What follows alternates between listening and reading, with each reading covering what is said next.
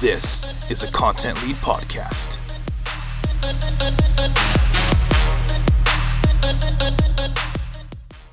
Hello and welcome to episode number 1 of the Content Lead Podcast. I'm your host, Jeremy Brown, and in today's episode, Tess Needham, Content Marketing Manager at WordPress VIP, joins me for a conversation about content marketing, how she got into the profession, and how her team handles remote work, especially now in the midst of COVID-19.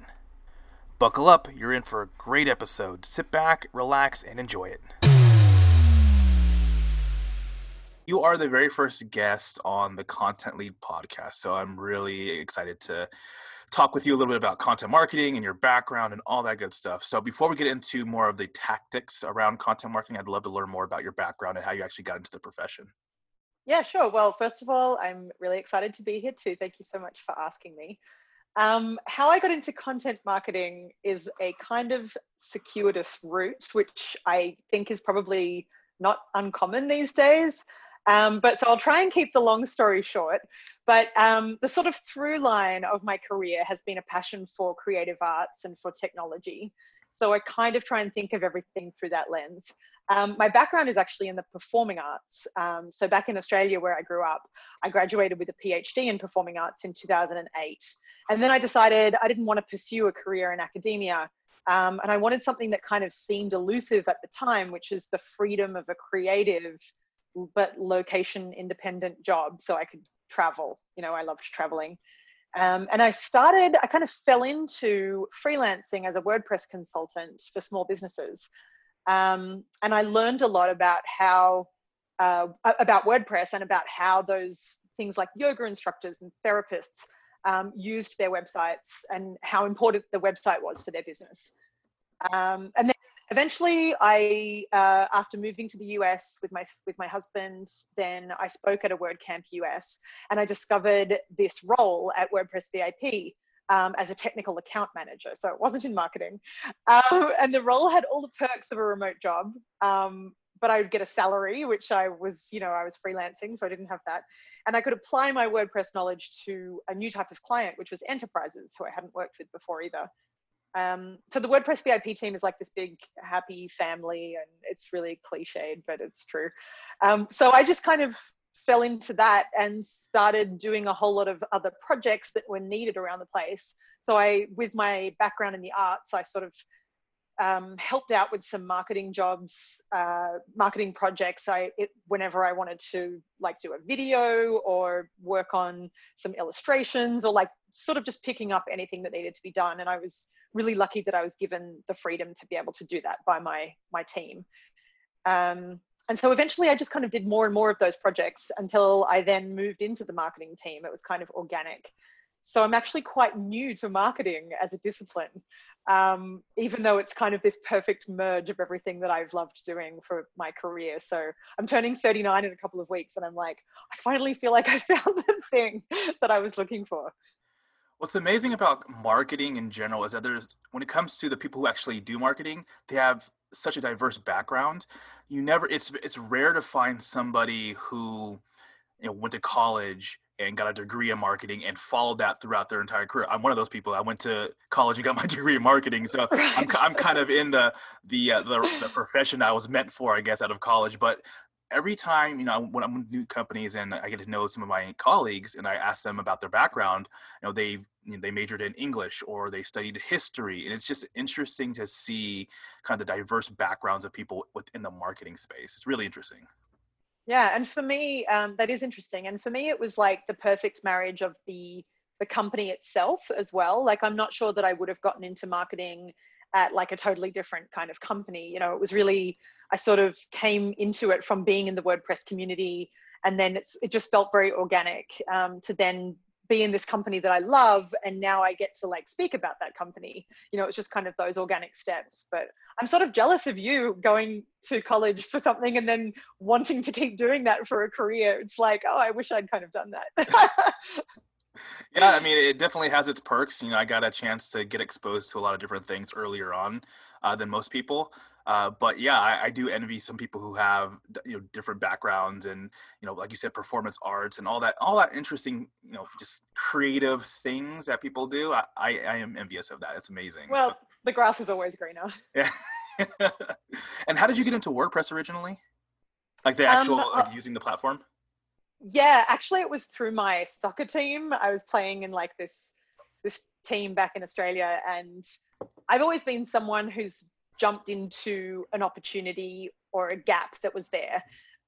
In high school, my friends were in a rock band, and their bass guitar player dropped out, and my dad played bass, so I was like, I'll play bass for you. You know, like I played other instruments, but I've always been that sort of person who's like, I can do it. You know, I'm sure I can figure that out.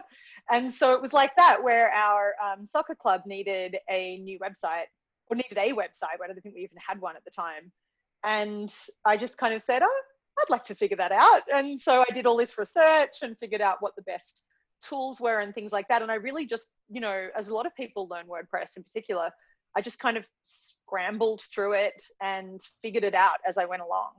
And then from there, it just built to more and more. And then I started getting connected with people who needed help with their websites. And so it really just kind of snowballed from there. But it just started out of that need and just jumping into that need originally.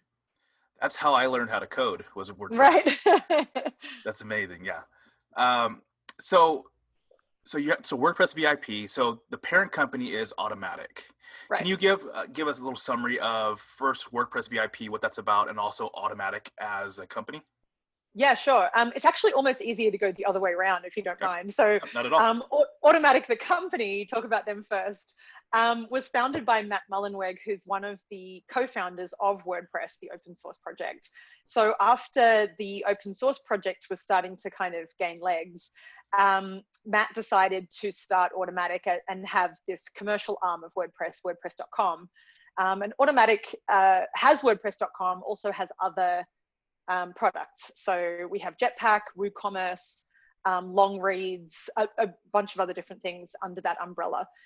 So the way that WordPress VIP started was that we found some large media companies who wanted to have their sites on WordPress, but because they were so large and had so much traffic, the way that WordPress.com is set up is it's a giant multi-site installation of WordPress, which means that the code of one site can affect another site. You're sort of all living in the same database.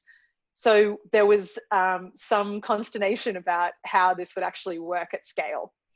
So that's when WordPress VIP was born, to kind of help with getting those large organizations onto WordPress, but being able to do it in a more like white glove, high touch kind of way, with all of the support that enterprises need.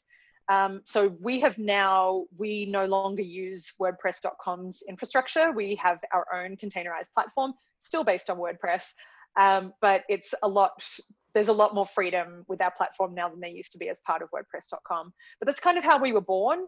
And then since then, we have a lot of other customers that aren't just media. So we've also discovered that a lot of other organizations want to have their marketing websites on WordPress. And we are a really good solution for having those websites that are secure and also performant at scale. So that's kind of where we're at now.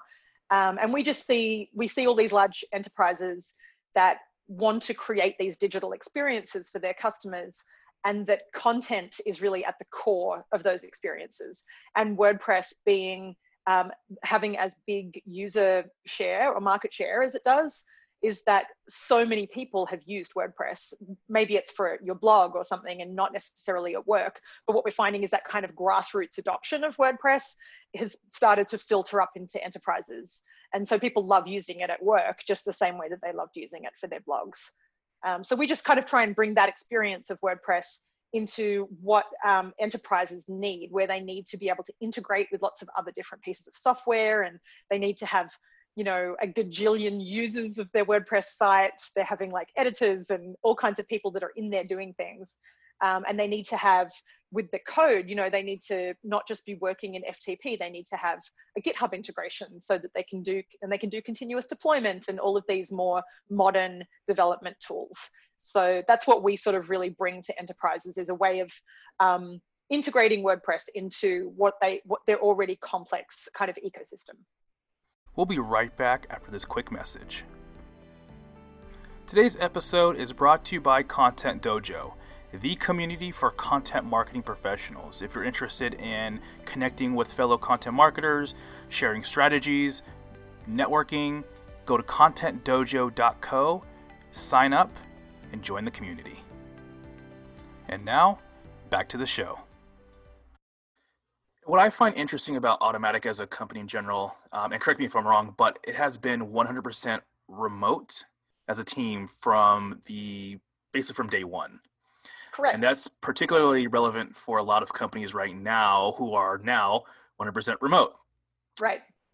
From your perspective, your experience, and as a content team, how are you all, what advice would you give companies who are now remote and dealing with this kind of friction of how do we collaborate with each other on just how do we streamline the collaboration piece? Like what advice would you give them? What kind of things have you learned over your time with Automattic? Yeah, totally. Well, first of all, if this is your first time being remote, this is not normal remote work. My life is completely different now than it was like 6 months ago. I love being remote is amazing. And as you said, our company has been distributed from day one. And we tend to use the term distributed because with remote, there's this sense of like, there's a headquarters somewhere, but then you're a satellite worker or something like that. And we don't have that. So we don't have a headquarters. There have been in the past various offices in different places, but they've always been considered sort of co-working spaces where you can opt to go there or not. And there's never been this idea of like the majority of the company is together in one office and then there's a few employees who are remote. I think that would be actually way harder than having the entire company distributed. So since we have been distributed from day one, it's embedded in our culture to have certain ways of communicating. And then also the kind of tools and processes have always been in place as well, like you mentioned. So I think there's so many things that I'm thinking of, but one of them is, one of the keys is asynchronous work, especially for us, which it might not be the case for a lot of companies that are remote these days, but for us, we are global. So we have employees in, I'm not going to know the number off the top of my head, something 70 odd countries all around the world. We cover every time zone. So what's really important for us is that we can work in a way that doesn't require us to be in the same time as our colleagues.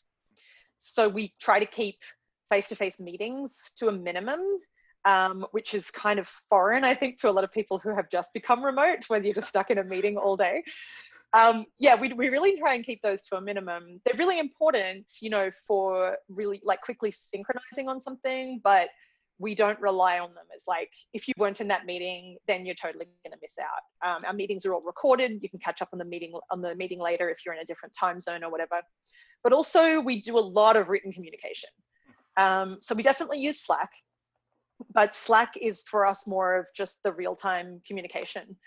For things that need to stick around longer, or when there needs to be a decision made across teams, or you're sort of nutting out a project or something that's bigger, we use a tool called P2. And P2 is actually a WordPress theme. It's the name of the WordPress theme, and it's applied to a network of WordPress blogs. So we kind of really eat our own dog food in terms of our communication. But every team has its own P2, and projects might also have their own P2. We use the term P2 as a noun as well as the name of the theme, but it's all part of the same WordPress.com infrastructure, but they're private. So they're obviously not able to be seen by people outside of Automattic. So we're actually blogging all day at work, which is kind of really interesting. Yeah. And we use that instead of email. We don't email each other internally. I only use email when I'm communicating with external people to the company.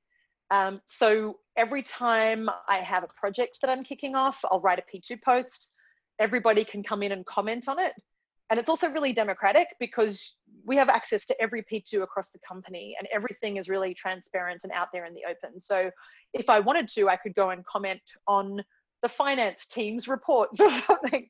I don't know why I'd want to, but I can. It's all there, you know, it's all open, which is really cool. It really like democratizes the way that we work together. But that's been a real, it's been great that we've already got that embedded in our culture when it comes to these times when everybody is remote, because it was really, there wasn't much of a switch for us to get to that. So really, I think that asynchronicity is a key. And what comes along with that is a really high degree of trust. So you really need to trust that people are doing their jobs, and we don't have to clock on and clock off at certain times. You can work whatever hours suit you to work. So that's a godsend for me, especially at the moment, because I have 2 elementary school age kids. So they've obviously been at home for months now, and I've had to be managing their homeschooling and all of that kind of stuff. So to be able to have that flexibility has been really key. And so when you do asynchronous work, the other benefit of it is that you can actually think about a reply. You know, you're not like in a meeting expected to know something off the top of your head. You can digest all of the information. Having them as blogs also allows you to link to other blogs that have been written. So you can say, well, so-and-so did some work on this already, and link to that. We also have tags that we can use. So like client tags and things like that. And then we have a tool that searches across every blog and Slack instance as well. So that's like the main, I would say, core of our DNA when it comes to communicating asynchronously and remotely. Project-wise, we use Asana. So we love Asana for managing content projects. So that's for our marketing team specifically.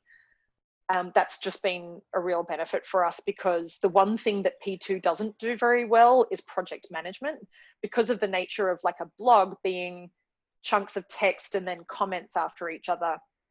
You don't have the same sort of modularity as you do with, say, tasks in a project manager, being able to assign tasks to people and comment on those tasks individually. So it's been really good to be able to also use Asana as a way of having that visibility across our content calendar.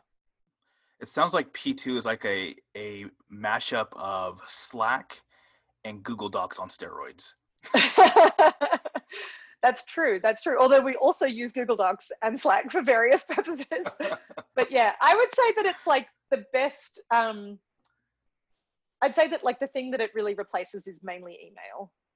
But it's so much more efficient than email. You don't have to worry if somebody's on a thread or not. You can, you know, cross-reference things so much more. It's all archived. So it's not like if someone leaves the company, everything dies in their inbox along with them or anything like that. It really, this idea of transparency, you know, you can't be like, I wasn't on that email thread. You know, the thing was always there for you to go and look at any time. Right. Now, transitioning to the WordPress VIP content team. Can you give me a little idea of what that team, how the makeup of that team? Sure. Well, it's just me. Perfect. At the moment. Well, I like to say that, but I mean, I do have a team of other collaborators, but I work with a lot of contractors. So in terms of full-time employees, I am the sole full-time employee currently on our marketing team. We work really closely with our design team, who again is just one person with some contractors, but everybody's really dedicated. So right now I'm a content marketing manager, but I'm fulfilling a lot of functions across marketing at the moment, as you can probably imagine, but I actually love it that way. I get bored really easily. So it's been really great to just learn a whole lot of other things. Yeah. So we're a really lean team. Yeah, it sounds like it. Yeah. So dealing with contractors. So as the sole content marketer on the team, obviously you're in charge of the strategy and whatnot.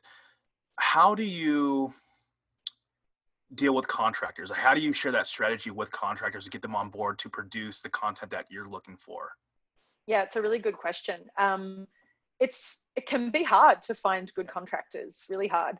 So what we've done with contractors is something similar to what we do with full-time employees, is a trial process. And it's not, when I first think of a trial process, I think of like, oh, your first 3 months on the job, you're kind of on a trial basis or whatever. But we actually do the trial before you're hired. So it's part of the hiring process. You have some interviews, and then if you progress, you do a trial project. And that trial project, you kind of act as an employee, and we want to see what it's like to work with you. So I've done the same process for contractors, because I think we do have a pretty unique culture and a unique way of working, and you have to be really strong with written communication to start with. So that trial process really pulls that out. You know, it really exposes how somebody is in a written communication sense. And that thing I was going back to earlier as well about trust and asynchronicity. So if you, you need to be able to read that P2 post and then know what the next step is without necessarily being told and being guided. So we really give everybody a lot of autonomy, and even contractors, to make suggestions and to just sort of forge ahead with the work. So the trial process is really important to start with, to get an idea of how that person works. And then after that, we do a stand-up meeting once a week, and that allows us to kind of all get on the same page for what our priorities are for that week. But apart from that, we don't have a lot of contact with each other in real time unless we're working on a certain project. So people are just expected to kind of go into Asana, go into P2, and just know what's next and be autonomous like that. So that's kind of, we really hire for that. But those are sort of unique skills that you need to work with us. For the trial process, can you talk a little bit about that and what that process looks like? Yeah, it's really different for every role. Okay. So for our support roles, they actually become a support engineer for that period of the trial. They respond to tickets from customers, you know, obviously with a lot of checking with people beforehand, but it's a way to kind of experience the job before you do it. Some roles are not as easy to do that, but we try to make it as realistic as possible. So we'll say, here's a scenario, how would you approach this scenario? And we really want to see, like those high school maths exams, we want to see you working out. You know, it doesn't matter if you get to the wrong answer. We want to see how the process was. We don't expect you to know everything, because it takes a long time to know. Well, you could probably never know everything, but it takes a long time to really get to understand a workplace and how we do things. So yeah, it really differs from role to role, but we would sort of give them a as real as possible project to work on. And if you're trying out for a role that interacts with customers, we would get you to do some actual customer interactions, and they might not be customer facing depending on the role, but you would kind of role play them. You might role play like a meeting with customers. You might also talk about, you know, your first 90 days on the job, and give a presentation about that, like what you would do. So we really, like every employee here, we really put a lot into the hands of the trialee, and we say, here's access to everything that you need. You need to kind of go and find your way. And we'll be here to answer questions, but you know, you're dropped in the middle of this wood with a map and you can radio us for help, but we also want to see how you get out of here, you know. Safe to say, if you can't navigate, then you're not going to last very long. Yeah, well, what's interesting is that it gives us a really quick, it's actually very efficient in letting us know if this is the right person for the job or not. And also for that person to figure out what it's like to work for us, because it's not for everyone as well. Right. Now transitioning to more content marketing tactics. Mm-hmm. Yeah. So for WordPress VIP, what type of personas are you going after? Yeah, it's a good question. We have kept things really basic for now, because we just don't have the people, you know, to execute on a lot of different projects at the moment. So we kind of think about our prospects. We have a lot of developers, a lot of the technical folks. So, and those are the people who are, once they become customers, are really interacting with us on a day-to-day basis with our support teams. So we really respect and appreciate the people who are doing the development in the organizations that we target and that are our customers. Those people also tend to be heavy WordPress users, and like you were saying, may have learned to code through WordPress. They're they're usually really strong WordPress advocates as well. So we love our developers. The other person that we think about when we're crafting marketing materials are product owners. And that is, we think about people who are technical, but are not doing the kind of day-to-day development, but they're kind of bridging that world between who is using the website on their end, and then who is, and the more technical considerations for the roadmap of their product. And then we also talk to senior executives. There are a lot of executives who are making decisions about, where their organization is going. Digital transformation is a really big topic for us at the moment that we find coming up a lot. So yeah, those are the kind of, I guess that's sort of how we think about groups in our audience, but a lot of those overlap. And then, there are some organizations where people are doing everything. So it really depends, but yeah, that's kind of who we think about. Yeah, that I've kind of, for various roles, I've also been in a boat where I had multiple personas that I was trying to market towards and create content for. And it sounds like you obviously have you're in the same boat.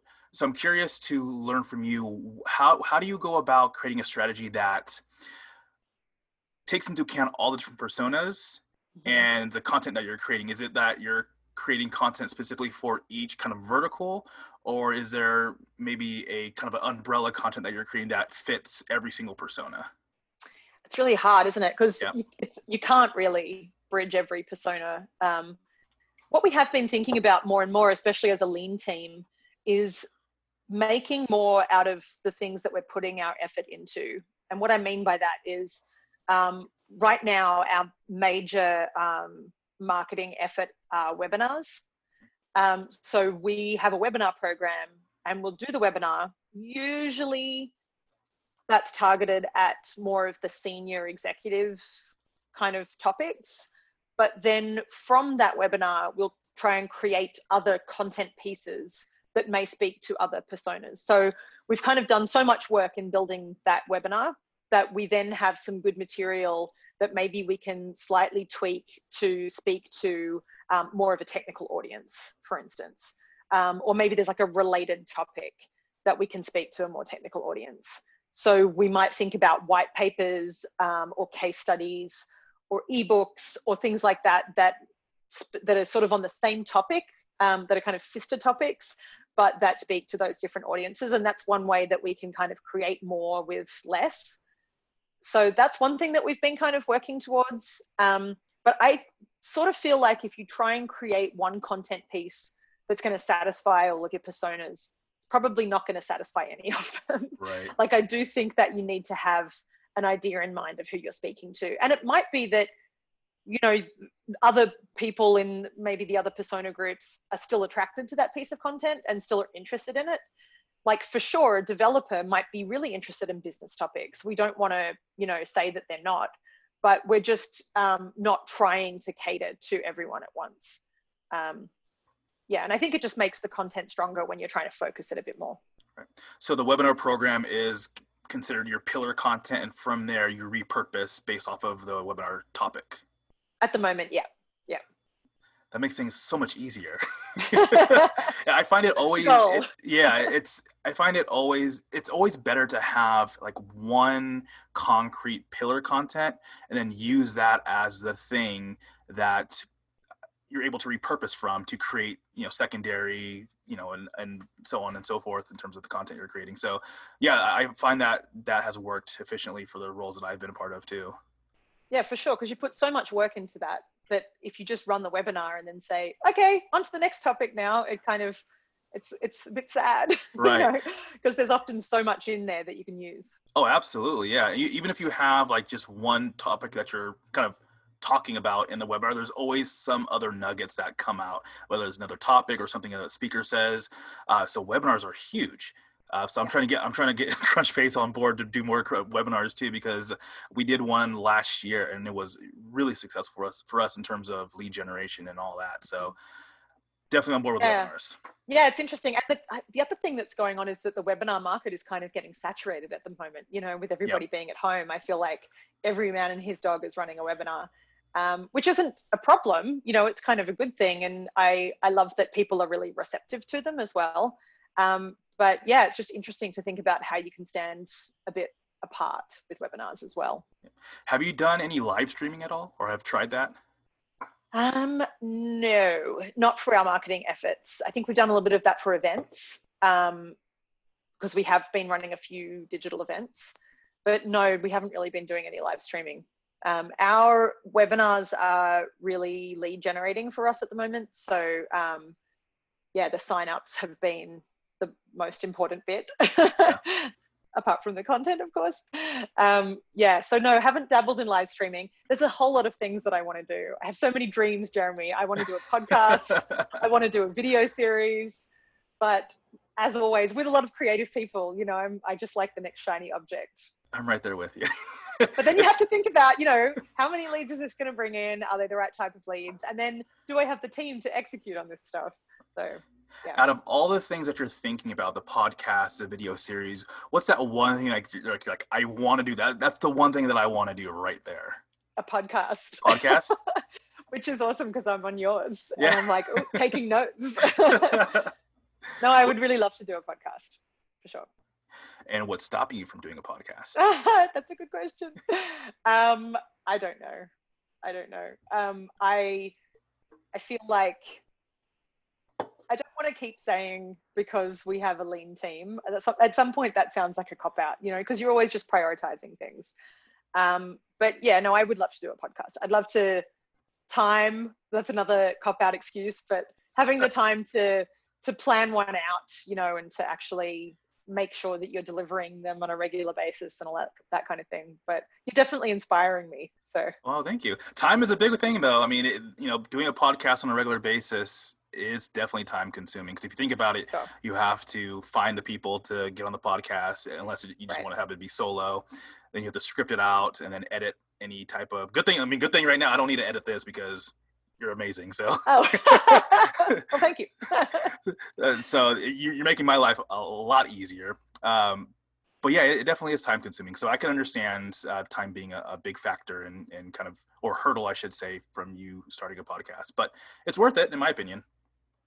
Yeah, I mean, definitely look out for the WordPress VIP podcast soon. I definitely want to do it. Yeah, it's just a matter of kind of sitting down and mapping out the plan and that kind of thing. And yeah, it always, especially as like a team of one. Yep. And as I've said, I have obviously contractors that I'm working with, but being the sole full-time employee means that I'm kind of the person that gets contacted about everything to do with marketing. So when I sit down with a plan for the day, it often gets derailed. But anyway, I don't want to make excuses. I want to do the podcast. It's coming. 2020. This is my official announcement. No, so before I let you go, what else in terms of content marketing that you're seeing out there on the market or on the interwebs, I should say, has captured your eye? What have you seen work and what has not worked for you from a content perspective? Yeah, that's a really good question, because I'm one of those people who through all of my life have been kind of allergic to marketing and advertising. You know, I can smell a rat. Like I know when I'm being marketed to and I hate it. So I have to say, like, I don't know if you're asking for a specific type of content, but the thing that I really love in content is authenticity. Like if someone is just being real, I really go for that. So I've seen a couple of talks recently by Anne Handley from Marketing Profs, and I just love her style so much. She's just so real. Like she seems like the kind of person that you would just want to sit down and have a coffee with. And that's what I really respond to. You know, I don't want someone popping up in my inbox that I've never heard of, telling me that they know things about me. I don't want someone emailing my personal email about like with work proposals out of the blue, which I have been getting a bit of lately. You will get deleted right away. So I really love in terms of content, yeah, just authenticity. You know, speak to me like I'm a person and I want to know that you're a person. I don't want you to be this faceless organization. I want to know that you've got hopes, you've got dreams, you've got regrets about things, whatever it is. I'm not like an oversharer exactly. Like I don't necessarily need to know your deepest, darkest secrets. But like we're doing now, like just have a conversation. I think having a conversation without an agenda, just Yep. saying this is who we are, this is what we do, like it, just being open about it, like being transparent about this is the way that we do things. And I really appreciate just having a kind of just a relaxed conversation about it. These kinds of things are my favorite things to listen to. Have you read Anne's book? I have it over on my bookshelf. It's Yes. amazing, huh? Yes. I just really like, I don't know why I just like love and respect her so much, but I do. So It's whenever I don't know her at all, but I sort of feel like I do. No, I totally understand where you're coming from. There's certain Yeah. people out there that when they communicate, whether it's through audio, video, or writing something, it just comes off differently than other people. You feel a deep connection with them, and it's really weird because, like you said, you've never met them, but they're just a way that they communicate that just resonates with you. It's really interesting. Right. Right. And like, I don't know anything about her personally. It's not like she had to tell me all about her childhood secrets or anything like that. But yeah, just coming across authentically. I also really enjoy humor. I draw comics in my side time. That's why I haven't got a podcast. I've been spending all my time drawing comics. But like the best day of my life was when I got to draw comics for work. And our art director really liked what I was doing with well, I should say cartoons, really, sort of single panel things. And I usually draw them about my kids, things that my kids say that I think are really funny. But he really liked the style, and we sort of were playing around with ideas. And this is one of the things I love about marketing so much, is this kind of unhinged creativity. And we were coming up with some comparative landing pages, with our competitors. And we kind of thought, well, it's not us to say this person does this terribly, like a political slam ad or something. It's much more WordPress VIP to just talk about what we do, and just say like, hey, this is what we do, and it's probably different than what you've experienced from other people, and we're not like putting anyone else down. And then so we were doing this series of 3 landing pages, and we thought, wouldn't it be cool if we did some cartoons? So I got to draw cartoons for these landing pages, and I was like in 7th heaven. So yeah, I think, I just really appreciate things like that are not just like a bit out of the box, like do you like thinking of something creative and running with it, I really appreciate. And I've seen some, going back to Anne, I've seen some presentations of hers recently where she does, rather than doing slides, she holds up the slides on pieces of paper, does like a manual slideshow, and I'm like, I've never seen that before. That's so interesting to me. And it's funny as well. And so I just really, for me personally, I really respond to that. I feel like, especially in the marketing world, companies follow other companies and they do the same type of thing. They produce the same type of content. So when you're talking Absolutely. about the cartoons that you put together, like that's unique. That's unique to WordPress VIP. No other company is doing that, at least your style, because that's unique to you. And Right. so that definitely helps the content that you're creating stand out from everybody else. Like you mentioned, Anne doing the kind of manual slideshow, and you said that you've never seen that before. It stood out in your mind. And I feel Yeah. And like I was that's sharing it with my colleagues, I was like, exactly. wow, I've never seen this before. Yeah, And totally. that's like the essence of marketing. If you can create some mind share in somebody's head, like that's what you want. Right, right. And I don't want to come at it from the angle of like, let's do something unique for uniqueness sake. Exactly. It really has to be authentic to what you're talking about and who you are as a brand as well. But yeah, if you know what your sort of brand values are, and we really value sort of authenticity and transparency in our brand, that when you come up with a kind of creative idea like that, and you think, well, let's give it a shot. Like if we're being true to our brand, then there's really nothing to lose. Absolutely. Well, with that being said, Tess, thank you so much for joining me. The very first episode of the Content Lead. Like I said from the very beginning, very excited to have chatted with you and learn more about your background and content. And so I look forward to having more conversations with you in the future. For sure. I'm so honored to be asked. Thanks so much, Jeremy. Thank you for tuning into this episode of the Content Lead. If you want more just like it, be sure to subscribe to get new episodes. If you're interested in joining the community for content marketers, visit contentdojo.co. With that, we'll see you on the next episode of The Content Lead.